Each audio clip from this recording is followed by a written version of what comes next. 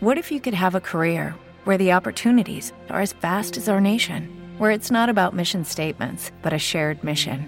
At U.S. Customs and Border Protection, we go beyond to protect more than borders. From ship to shore, air to ground, cities to local communities, CBP agents and officers are keeping people safe. Join U.S. Customs and Border Protection and go beyond for something far greater than yourself. Learn more at cbp.gov/careers. With the Lucky Land Slots, you can get lucky just about anywhere. This is your captain speaking. We've got clear runway and the weather's fine, but we're just going to circle up here a while and get lucky. No, nothing like that. It's just these cash prizes add up quick. So I suggest you sit back, keep your tray table upright, and start getting lucky. Play for free at LuckyLandSlots.com. Are you feeling lucky? No purchase necessary. Void where prohibited by law. 18 plus terms and conditions apply. See website for details.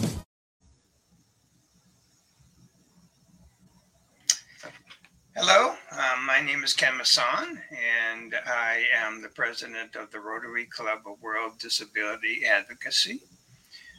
We're a club that is dedicated to the human rights of people globally. And I'm here with one of our members, Dr. Sylvia. Welcome, Dr. Sylvia. It's a pleasure. Thank you. Thanks for having me. Okay, I'm in Colombia and you're in Kenya, so yeah, the world gets smaller and smaller thanks to the internet. So. Yeah. Thanks to technology, things are now coming together. It's like one small oyster, you can access anything. Yeah, I love it. I really love it. So why don't you tell people about yourself and who you are and the work that you're doing? Okay, for a start, my name is Dr. Sylvia Mora Mochabo Akinsiku. A graphic designer and a brand consultant first. And that's my introduction. I'm an entrepreneur. I run a company called Tech Hub Holdings, which handles events, branding in different trade names. But why I'm in this space for today, I am a mother of 3 and 2 of my kids are on the autism spectrum, which led me to starting Andy Speaks for Special Needs Persons Africa, where we champion for inclusion of persons with neurodevelopmental disabilities. On top of that, I serve at the Kenya's National Council for Persons with Disabilities, representing organizations for persons with disabilities and the neurodiverse community and caregivers. In a small nutshell, to shrink it.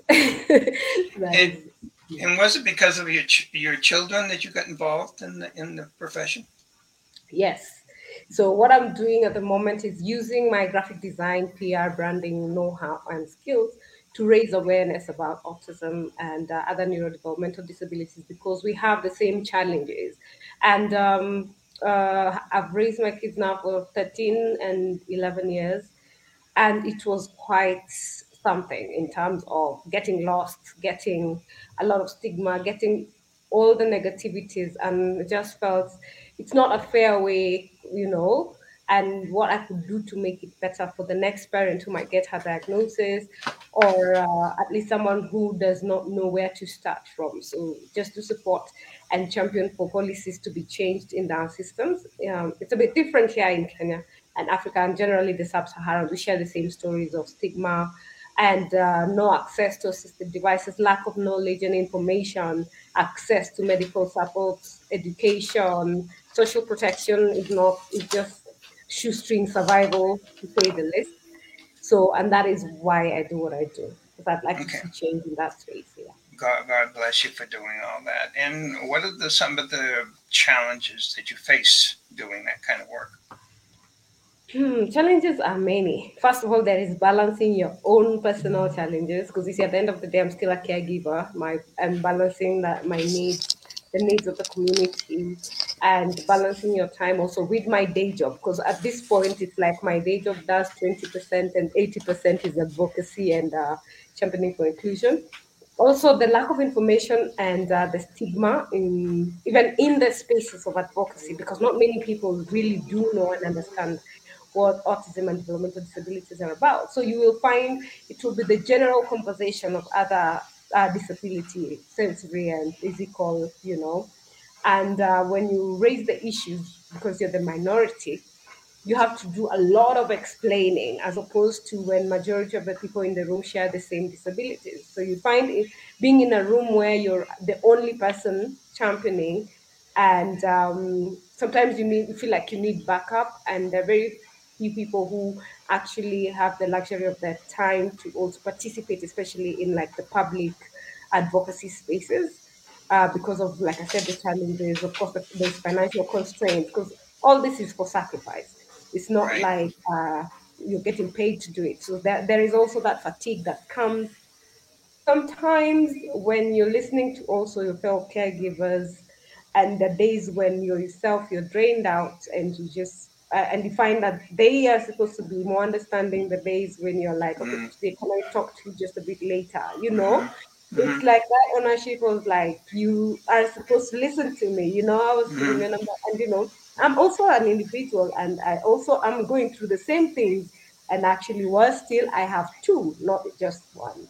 So mm-hmm. it's quite a challenge, but when God puts something in you, you deliver. So I always just pray for grace to be able to handle it, and even when I'm weary, just to go through and be a beacon of hope to someone else. Yeah. Right. I mean, the work of an advocate is you have your good days and you had your bad days, but That, bottom line is you never forget the cause. You never yeah. forget why you're doing it, and that's what keeps you going. Yes. And particularly you work with autism, because autism is certainly misunderstood in many cases by people who don't understand autism, basically. Mm. And an autistic person can be totally misread. Mm. And that's a challenge there, because people who are not aware of autistic people are people that will see it totally wrong. So God bless you for doing that kind of work.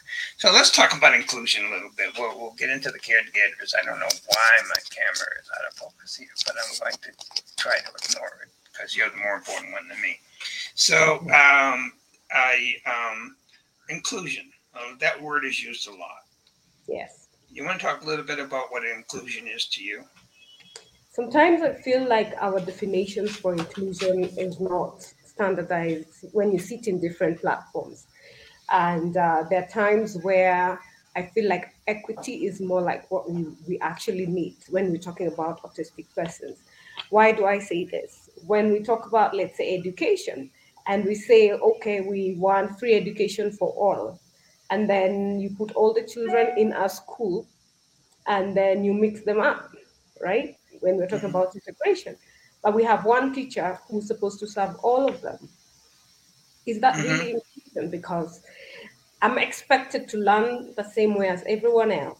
Yet, as an Mm-hmm. autistic person, I learn things differently. I need a different environment, less crowded. So, yes, there is inclusion, yet there is equity. And in this Mm-hmm. journey, what actually is the greatest challenge in policy is pushing for equity. Because even if you look at some of the benefits that usually come when we're talking about inclusion, that we need equal rights, we need access to justice, we need access to education and health, etc. But then the kind of healthcare I need as an autistic person is not the healthcare that a visually impaired person will require, right? Mm-hmm. So for me as an autistic person, you have to look at my entire spectrum of my needs. Yeah, I need the Mm-hmm. therapist, the three of them. I will still need a support person in the house if we're having a nutritionist. This is required for those who have issues with nutrition. And I will need, if you have a comorbid condition of, let's say, epilepsy, I will still need to have my neurologist. If I have issues with gastro, I need a gastroenterologist. And you find the challenge is, as opposed to, let's say, a person of hard hearing who will maybe need an or the specialist for their ears. That's one person. So I need five and one. But me getting access for my autistic child for healthcare, as much as it's written as free, is very difficult. Yeah. Right. So what is the inclusion in that? Yet it clearly says in the policies that there should be free access to healthcare for persons with disabilities. Yet even just getting the normal, getting covered with the normal medical care is almost a mission impossible. I've had instances where you going to the hospital because they say because of the pre-existing condition, we're not going to cover your child. So it weighs on the parent. So going further than just general inclusion as we have them in the SCGs and UNCRPDs, we need to have that section of according to the needs of an individual. That is where we will get the true inclusion and integration and equity, because if you just place me in the room without giving me the tool that I need to survive in that room, you have just done 20% of the 80, because now you're introducing other barriers, because Right. I'm now in that room and something else that has come up and I need to, keep up with it as an autistic person because of all the areas of the spectrum that you need to look at, from behavior to sensory, and communication. So that's where I feel we still have a way of going. Yes, we have the policies in place, but the implementation side of it, I think we have a lot of work to do. Oh, we got a lot of work to do. And excuse me while I try to clean this. Hey, did it. Better. Okay, so, there's a lot of work to do. And, you can almost name any area of life, and there's work to do in those areas. Yes. As advocates on bringing awareness and better understanding. So, you talked about the medical profession in particular as one area that needs more work on. And I was reading an article about doctors, and this is not in general because we don't want to generalize situations, but many times doctors just have no idea how to work with a person with disability, nor do, and sometimes they even have a bit of an attitude that you have to work with too. Have you run into those situations? Of course, many a times. Yeah. So that's where now relationship with medical professionals really, really matter. Most of them, I might come, I'm the parent, and I'm telling you this is the situation and this is how my child works with things. But there is that attitude of I'm the doctor, and sometimes there are things like in cases of emergency, let's say you're having epileptic seizures, and you go and you give the instruction, this is what you need, and this is what works from your experience. But it will be more of like, this is what I feel. I'll give you an example of a time when I was going through a very tough time. I had, that was the only doctor I could see who was assigned by the hospital to my child. But it was a time I was very low, as we always, well, financially, I could not access. And when I was asked to go, when they're adding medication, and I was like, I don't think I can afford this. And the doctor asked me, then why are you here? You see, I'm already going through enough trying to, and it was the early days of just getting to understand what autism was and what was going on and the other challenges that were coming with it. And then this is a doctor telling me that. And 2 days later, we get admitted in hospital, and the doctor just did not come to check on my son. So who do you cry to? I am here. Yes, at the point I did not have the cash flow, but then at least the medical cover at that point was taking care of the inpatient, and you do not show up as a doctor. Of course, as a mother, that was the end of it. And I don't think there is anything that can ever take me back to that doctor. But doctors need to be first have empathy. Yes, you could be having a long day. You have no idea how much of a longer day I could be having, because sleepless nights are like part of our story. Every day there's something new, a new surprise you're adjusting to, and being judgmental. It just needs listening to, because if that answer had come differently from the doctor, that attitude, I'd be encouraged. But you see, at that point, there was now added resentment. I don't know if I've ever let go of that hurt, but every time I think about it, as much as we say forgive and forget, there are things that are very hard to forget, because as a professional, I think that was very unethical, and maybe I'll get over it one day. But there are many issues. Then, like when we have long queues and long lines, if doctors know, I'll be biased on talking about autism, and because that's my life experience as much as I do advocate. But the neurodiverse conditions and the challenges which are less spoken to, you find that if a doctor has said we have appointments, it takes you like half an hour. You're dealing with autistic children. Let appointment be appointment where you can.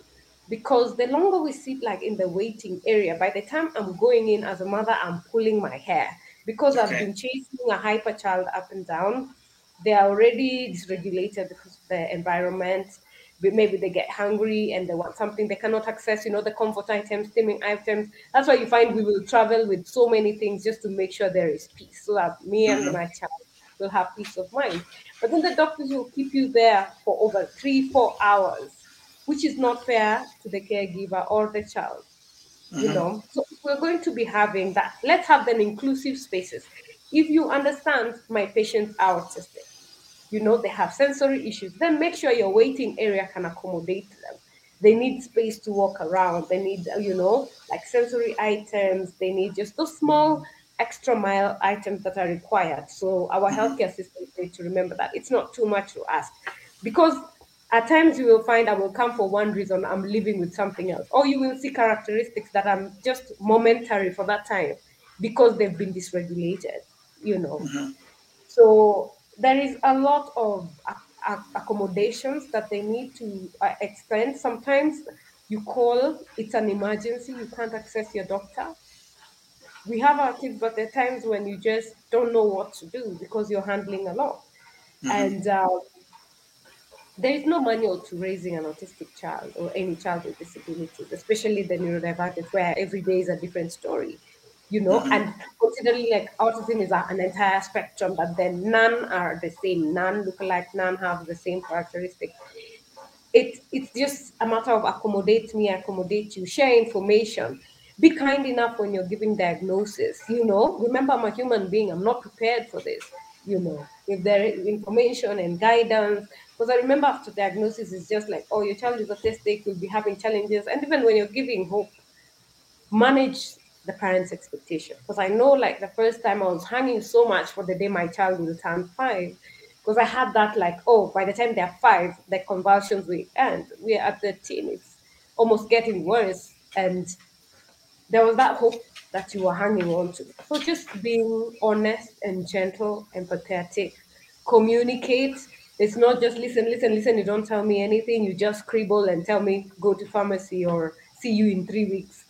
Take me through with you in the journey. It's a journey for you to understand where I'm coming from. If there are things I've noted, try and elaborate it to me that this happens maybe because of this, because of that, and so that you feel like you're walking this journey together. And it's not I come here, tell you 1 2 3, and I have to see you and pay you every 3 months. For what? For you to confirm if the meds are fine or not, and then we move on. So it's a whole relationship. Yeah, if Okay. I'm seeing other support, like now for autism, maybe seeing a developmental pediatrician on top of Mm-hmm. the neurologist, and I have the GP. Maybe we have sight issues, like for persons with Down syndrome, or cardio issues. At least once in a year, let's sit together as a team. What are Yep. you doing? What are you doing? Where are we? What is our end game? All of us, so that Okay. synergy will bring faster results. Other than today, I'm here repeating the same story, I'm repeating the same story here, and it's all scattered. I think that would be a strategy that would bring Mm-hmm. forth better ways of managing the system and managing a child on the spectrum. Yes. Okay. And there's so much more to talk in that area, but let's move on to education, Okay. inclusive education. Tell me Mm, about your thoughts on inclusive education, where it is, where it should be going, mm.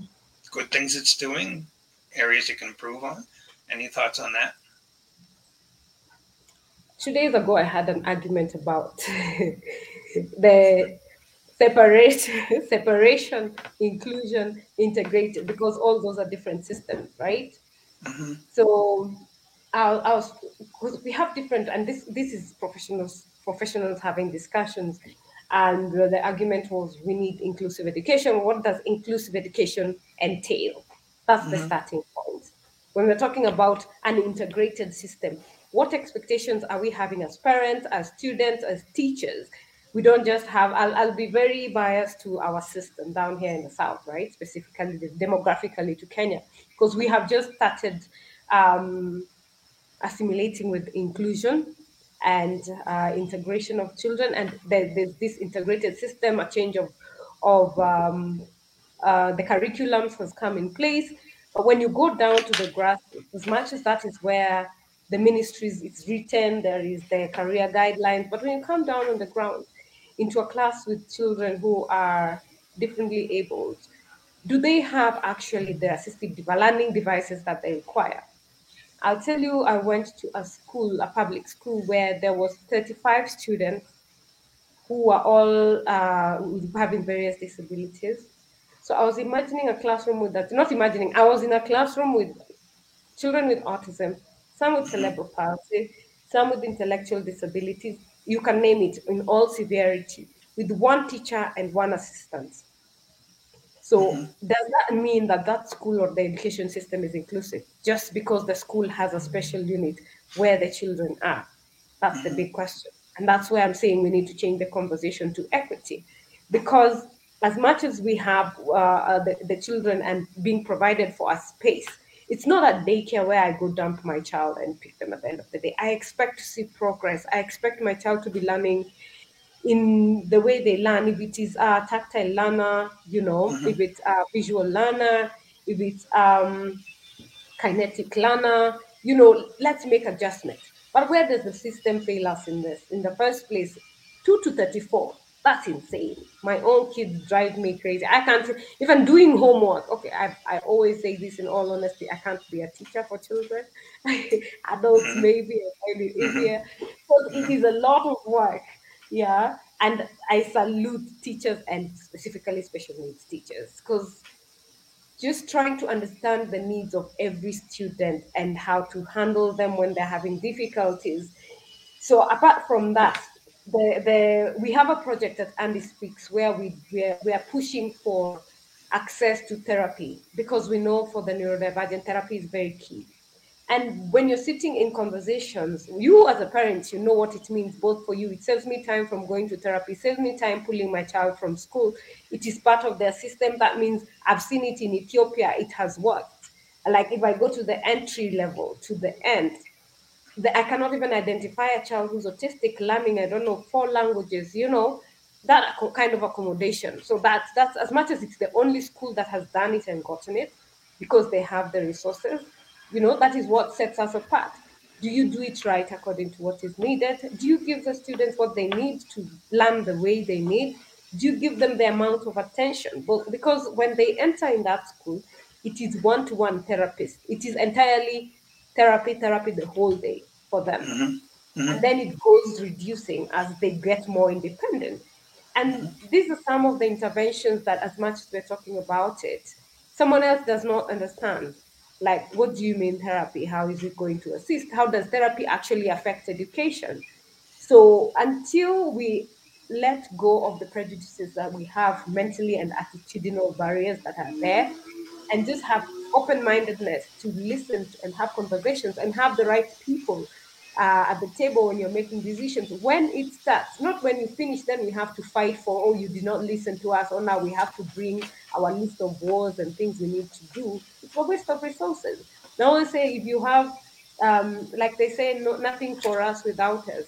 And the minute you get it right that way and you get to understand, then we'll be able to have solutions in inclusion that actually fit and benefit persons with disabilities according to their disability.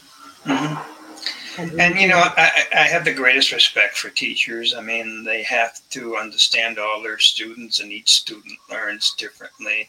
But particularly for in the special needs situation where different types of disabilities and intellectual disabilities and all that, they certainly they all can learn, but they all learn differently. So to understand how to work with such a vast area of is I'm very respectful for them. I think my personal thought is that it's not the teacher, it's the fact that they maybe weren't given the opportunity to educate themselves. So maybe there needs to be more work on that to try to train the teachers. And train the teachers at the right time, because also if you look at our education system, it's like a circle, right? This teacher had to go train as a teacher. So what the teachers are being taught at the tertiary level also matters, because in the investigation, until the point you decide you're going to be specializing with special needs, We are creating a gap. My thoughts are we are creating a gap instead of teaching all teachers about special education. And then now, like, let it be an introduction part so that if someone has passion, they get to know the basics. It's the same way you do sciences, then you decide if you want to specialize in chemistry or not. The same way, if you decide to be a doctor, then you specialize to decide if you're going to be a surgeon, a dentist, etc. But you get the basics. So we need to ensure that our colleges are taking seriously the disability and inclusion matters, because this at the point of integration, no, at the point of early intervention, if I'm brought for a student who is dyslexic, I will not write them off as being stupid or not understanding or to playful if it's ADHD. I will have at the back of my mind an idea that, wait a minute, this could be dyslexia or this could be dysgraphia or this, instead of calling them a clumsy child, all this branding that starts from school and then it becomes permanent and ends up messing children for the rest of their lives. Right. So if Oh, yeah. we empower them to be persons who can identify, early identifiers, then bring it out to the parents. Because some parents don't have access to know, other than your typical disabilities. It will be Right. something that I'll be like, okay, wait, that looks like XYZ, and it's a regular class. And maybe I can bring in the special education teacher and seek their opinion and how to approach the parent, because even at this point it's very key how they approach parents, because some can go ill on you depending on how you deliver the message. Because stigma is very grave, I won't lie to you. It is one of those things that when as a special needs parent you enter a room with your children, you have to brace yourself to just have the strength of, I know some of us have gotten to a point of I don't care, but there is that parent who's still struggling with their family. So going out to public becomes harder. Or you're in a community where disability is something unspoken of. And if a teacher approaches you to say, "Oh, I think your child has a disability," you'll be like, "No, I don't want to hear it," Right. Because it's just how the African society is. We have a lot of cultures that look down upon persons with disabilities that no one wants to be associated. Right. And that's one of the areas that the club, actually, the Rotary Club of World Disability Advocacy, is working on or will be working on. And our goal will be to try to educate the parents so that the parents understand whether their child is getting a good education or not getting a proper education. And if that is the case, let's say it's not a proper education, that they will advocate for change. So the club will be working on that over the next year. So let them move to another area, because you're so diverse in your thinking. Let's talk about employment. Okay. Employment. How about inclusion with employment with people with disabilities? What is your thoughts on that? Lucky Land Casino, asking people, what's the weirdest place you've gotten lucky? Lucky? In line at the deli, I guess? Aha, in my dentist's office. More than once, actually. Do I have to say? Yes, you do. In the car before my kids' PTA meeting. Really? Yes. Excuse me, what's the weirdest place you've gotten lucky? I never win and tell. Well, there you have it. You can get lucky anywhere, playing at LuckyLandSlots.com. Play for free right now. Are you feeling lucky? No purchase necessary. Void where prohibited by law. 18+. Terms and conditions apply. See website for details. With the Lucky Land Slots, you can get lucky just about anywhere. This is your captain speaking. We've got clear runway and the weather's fine, but we're just going to circle up here a while and get lucky. No, nothing like that. It's just these cash prizes add up quick. So I suggest you sit back, keep your tray table upright, and start getting lucky. Play for free at LuckyLandSlots.com. Are you feeling lucky? No purchase necessary. Void where prohibited by law. 18+ terms and conditions apply. See website for details. I think inclusion in employment in African contexts applies for persons with physical disabilities. And even they have a hard time getting it. It's non-existent for the neurodiverse community because it is an injustice that starts from the early years. If we don't give them proper healthcare, we don't give them proper education or inclusive and integrated systems and environments that are conducive for them to be able to integrate into the community, how on earth do we expect them to work? Right. That's usually my greatest question. Yes, you've given a policy about there is a set aside, like here in Kenya, we have 5% employment, government tenders, 5% are dedicated to. What about that child who cannot get into gainful employment? Yet we're even still struggling with school transition, where we have ECDs and we do not have tertiary, we do not have vocational centers that can accommodate children with disabilities accordingly, because the school focuses on too much work. When you go to the office, your CV is right, but the minute you mention, oh, I'm a person with disability, your CV is put aside because you're going to become more of a liability. Take, for example, the epileptics. How many get a seizure in the office and that's the end of your job? Right. And that's an injustice. But who do you run to as a person with such disabilities? Right. Because you're being fired, because you had a seizure, or because you needed timeout. So that accommodation that employers need to make, so that if it's, let's say, my room, I cannot, maybe the sensory of a sick person is too much light. Get me a corner where the light is controlled. Oh, you're coming to start changing the infrastructure of the office. It's too much work having you. So that attitude, first of all, is what we need to work on. And if you go to any place, and even if you look at our systems, it says, I was reading the Disability Act for our country, and it states minimum accommodation. Who defines minimum? What exactly is minimum? To the general public, because my lift has audio, my lift has tactile. Oh, there is a ramp. We are very inclusive. Our office building is fully inclusive. Are we really? Why are we talking about minimum to that level? We have not met the person who needs that extra accommodation. So it's not a fair world. And if we're talking about getting to a level where diversity, equity, and inclusion is met, then we need to go back to the drawing board and look at the policies that we put in place. And then the other thing is, if I am denied employment on basis of my disability, who do I run to? When the Right. justice system, sometimes now we have cases where something as blaring as sexual assault of a person with disability is being thrown off, as if I don't want to say you deserve it, but the attitude that you receive from the people who are supposed to be protecting you. Yeah, I'm just, I'm not digressing, but just to paint a picture. So now in the employment space where they have the choice of Eh, hiring at their own discretion, Right. where do you end up? So first we fix the systems, education, health, so they access, we train them, we bring out their talent, and then now we can say, okay, now let's put them in the job market and create those opportunities, not just for paper, but keenly intentional in that you're ready to change your spaces. The same way the movement about women inclusion has been there. Oh, now a lactating mother, there's a lactating room in the office.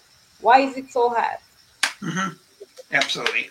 And I was in the employment business for people with developmental disabilities, and I particularly think the interview process is very ableistic. And For example, and ableism, by the way, for those who don't are familiar with the term, is basically a discrimination against people with disabilities. So you take, for example, an autistic person in a job interview. That autistic person, not always, but many times, will not do a good job in the interview process. For example, they may not have good eye contact, and that will be misread. Um, they may answer the questions very directly and not diplomatically, and that's going to hurt them. So I think a lot of work needs to be done on thinking about the interview process, and not only the fact of how questions are being asked or how people are being perceived, but is the interview really the right approach to getting a job? It's really good. Maybe it's And, better to and give them a chance, to show what they can do. practicals, and don't write me off just because I came and I sat with you for 5 minutes. You can imagine an autistic person getting into a new space, seeing new faces. It's a new room. The lighting and the colors are maybe not favorable for them. And then here comes, I need to have eye contact. I need to process what you're saying and answer you within a certain time frame. And I'm still adjusting my sensory to just align with all the environmental triggers that could be in that space. you know, Right. and then Exactly. they don't even know beginning. Because you see now, because of that attitude of the minute you mention a disability, you're written off. Maybe if it was practicals first, someone said they were asked to do a practical, then they were the best. But the minute they walked in and they saw the person had a physical disability, and that is how they lost the opportunity, because of the face, you know. Right. So Exactly. we have a lot of stigma in very many levels. So let's talk about an area I know that's of much interest to you, and that's caregivers. Mm. Let's talk about caregivers and inclusion. How does that work? We're still pushing to for it to work. Yeah. You say, how does it work? For it to work, because at least most of the other PWDs are self advocates because they can. For example, why I do it is because I have nonverbal children, right? They're partially Hmm. verbal, but it is basic communication. I need water, I want to go there, I like it, I don't like it. That's basic communication. If someone does something, they might not be able to express it to me. I just know they're not happy. Or they use Hmm. one word to say, but I can't get into the details. But Hmm. when they're hurt, as a parent, I'm the one who's hurt. That's one point. Two, you look at the system that if we do not empower the parents to be the voice for their children, discrimination will go on and they will take it as it is the norm. Anyway, we are the minority. So that Right. needs to change. And we need more voices because we all have different experiences. Yeah. And if Right. we come together and raise our voices as one, we'll be heard. And what people forget, that child you're planning for who has a disability cannot go anywhere unless, as a parent, as a caregiver, I be intentional to accept, love them for who they are, and Hmm. take them out to take the opportunities that are there for them Hmm. to have healthcare, for them to have the education, for them Hmm. to also go out for those employment opportunities. I have to work with them, encourage them. When they come at the end of the day with all the strife they face outside, I have to be the one to listen and be the one to protect and shoulder them. But Right. then you're not putting that conversation because it's them who have to do it. Maybe you are better at doing it and understanding it because you have that close, intimate relationship with that person with disability, Right. and you're able to, articulate it because you're living and walking the journey. And then if we look only at the life of the person with disability, right? For Right. example, right now, our benefits for, let's say, car importation for tax exemption is set for persons with disability. My child, because of epilepsy, because of not being intellectually capable to take some very complex instructions, and also their fine motor skills, might never be able to drive. Yet Right. there is a clause that it is them, it has to be imported under them. Yet that caregiver is the one who carries that child on their back to take them to therapy to try and do all this. I've met parents who they're the ones now looking for therapy because their backs can't do it no more, and Hmm. they can't afford wheelchairs. So who's Hmm. suffering here? We are breaking our backs to build our children. But if we Right. don't work with us together as a team, it's not a win-win situation. Right. Win-win in terms of if I am able and capable to be supported by government so that I'm able to go work comfortably and provide for my child. Hmm. When we say, oh, market spaces are kept aside for persons with disability, my child cannot sell, they cannot count, they still can't even color within a circle, and they're 13. What are Hmm. 13-year-olds doing? They're doing great things, you know, and it breaks you as a parent because you want to do something. And most of us quit our jobs to do caregiving. So if that support system does not come from the government and provision and Right. recognition that some of these benefits need to be extended to the caregivers, because we're the ones who 24/7 have to make sure this child can do some of these things, Right. then we're not moving. So if I'm supposed to care, provide food, yet I have so many other bills to take care of. I'm supposed to be getting medication for those who are on medication, getting specialist advice, and you're not empowering me. You're not giving me that tax relief to be able to accommodate all these other extra expenses. It's an unfair state. Right. And I know, and I can speak for the United States because that's where I was from. And I worked in an employment situation in a nonprofit, and I was shocked that people getting jobs as caregivers who had zero background in it. There was no Mhm. training for them. I mean, it's such a critical job. Yeah. There needs to be more training for the caregivers. Yes, and accessible free training if possible. Because if you come and tell me I need to pay for a course to do caregiving, then I'm already struggling. Those some of those reasonable accommodations to just meet someone halfway, or even have an agreement where I will train you for free. Then, as you get paid, you can be, the same way we do for universities and education. You owe, and then you pay back when things are stable. Different levels of empowerment are there. It's just that accommodation to be able to meet each other halfway is non-existent. Let's say we've got let's say where are we time? Oh, let's say we got another 5 to 10 minutes. So I know you and I are both in Rotary. Um, sorry. I'm the president of the Rotary Club of World Disability Advocacy, and you are an honorary member. We're so glad to have you on board. And you're also active in Rotary in Kenya. And when we talk about inclusion, that's also important in Rotary because people with disabilities are 15 to 20% of the world, probably more, and which makes it the largest minority in the world. And I know Rotary organizations, Lions clubs, other organizations are constantly looking for members, but oftentimes they don't bring in the person with disabilities for various reasons, mostly because of lack of knowledge. So I just wanted to give a little plug, if anybody's out there in Rotary, to think about the people with disabilities and being members of your club. Inclusion is important. There was a cartoon that I saw that a person was talking to a hotel manager and said, "Your hotel is not accessible." And the manager said, "Well, we don't have anybody with disabilities here." And it's the same thing with Rotary. If you're not accessible, you're not going to have people with disabilities. Yeah. And I know you work on the district level too in Kenya, and hopefully you can get some influence over there to make sure that people with disabilities are included and looked at for their abilities and how they would be a good Rotarians, not because they have a disability. And that includes both physical disabilities and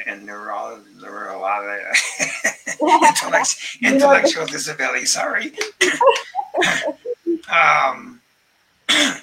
I know I was talking to in one particular situation where the person said, "Well, we had an autistic person in the event we were doing, but they disrupted everything." Well, that's a misunderstanding. Not on the autistic side, but on the person.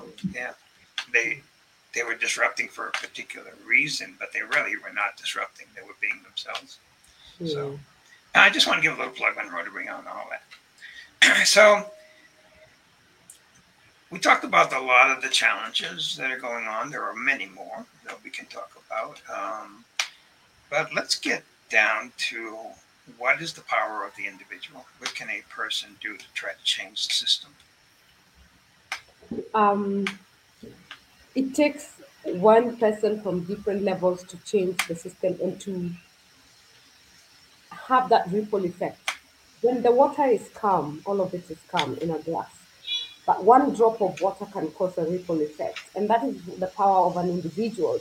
If you choose to stand out and go and have those hard conversations and make the sacrifices, because being an advocate is actually a sacrifice.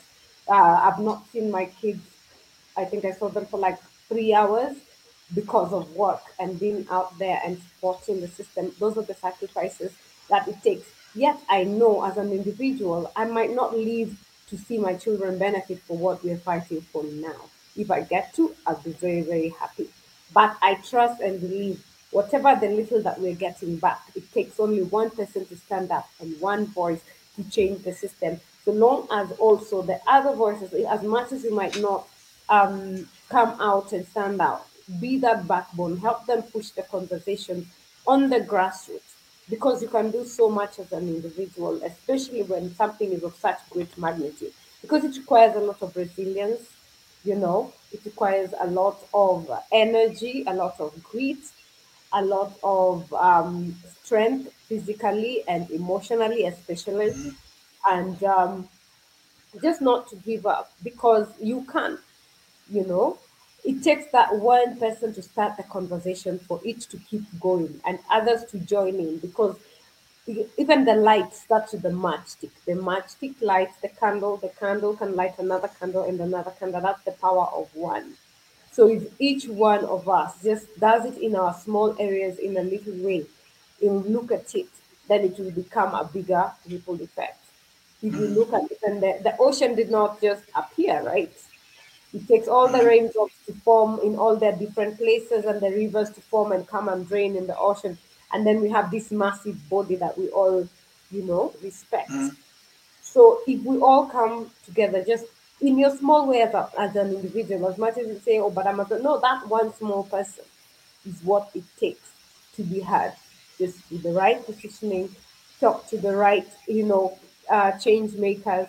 And I'm sure if all of it comes together, because if you talk to this person, they go to another room, someone else mentions that, oh, someone was talking about this. That makes two, right?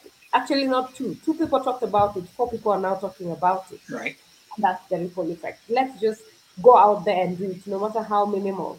In Swahili, we have a saying that says "haba na haba hujaza kibaba," which means um, small bits in the end fill up the whatever it is that you want to do, right?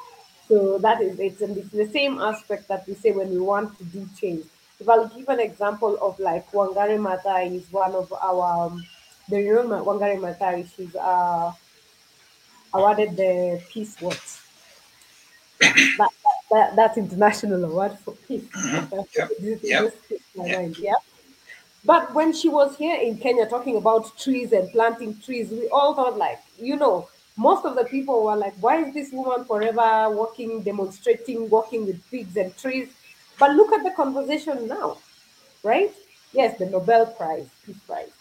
Look at the conversation now, it's all climate change. But here in Kenya, nobody will forget that Wangari was talking about this 10 years ago, 20 years ago, depending on how old you are and at what point you had conversation. So we just keep going, we just keep giving. Don't tire, pray for grace. I'm sure God always gives grace. I'll tell you for free. I could not wake up today, but here I am. Yeah, so just keep moving. What you had to say was so perfect. I'm not even going to add to it because I think it's perfect. I'm the president of the Rotary Club of World Disability Advocacy. We work on global human rights issues around the world. If people need to get in touch would like to get in touch with the Rotary Club, it's rotarywda@gmail.com. And Dr. Sylvia, if somebody wants to get in touch with you, how can they do that? My social media, just as my name is stated, Sylvia Mochabo Akisiku, I always respond. We have Andy Speaks for Special Needs Persons, which is the organization that I champion through. And we are on Instagram as Andy Speaks. On Twitter, we usually have great conversations on mass equality, to see what's going on, current affairs. That is Andy Speaks with the number 4 at the end. And for our website is www.andyspeaksforspecialneedspersons.org. And we have actually an information web portal where we have demystified all these neurodevelopmental disabilities and autism, what it is, how to manage it, and literature to read if you want to like immerse yourself into the details of it, and support systems for parents, linkages, and e-commerce platform for purchasing of assistive devices. It's taken me 4 years to get that together in the bid to just make it easier from the very many phone calls of parents trying to know where to go. Because in the resource platform, we're trying to also enlist all the schools, all the doctors, hospitals that offer the various services that are there. Because trust me, it's like a maze out there when you're trying to walk this journey. So that would be the best. So for personal email, you can use the office is support at Andy Speaks for Special Needs Persons.org, or Sylvia with a Y at Andy Speaks for Special Needs Persons.org. All of that is available. Very good. Thank you. And there's a WhatsApp there on the website. You can WhatsApp through there. Very good. Thank you. We're going to have you back at some point because you've got such a wide range of things you can talk about. And I know you're getting more involved in the club, and much appreciate that. And looking forward to working more with you on this. So thank you very much. And we hope everybody has a good day. All right. Thank you for having me and for the opportunity to discuss inclusion matters. Thank Very you. good. Have a fabulous evening or night or morning.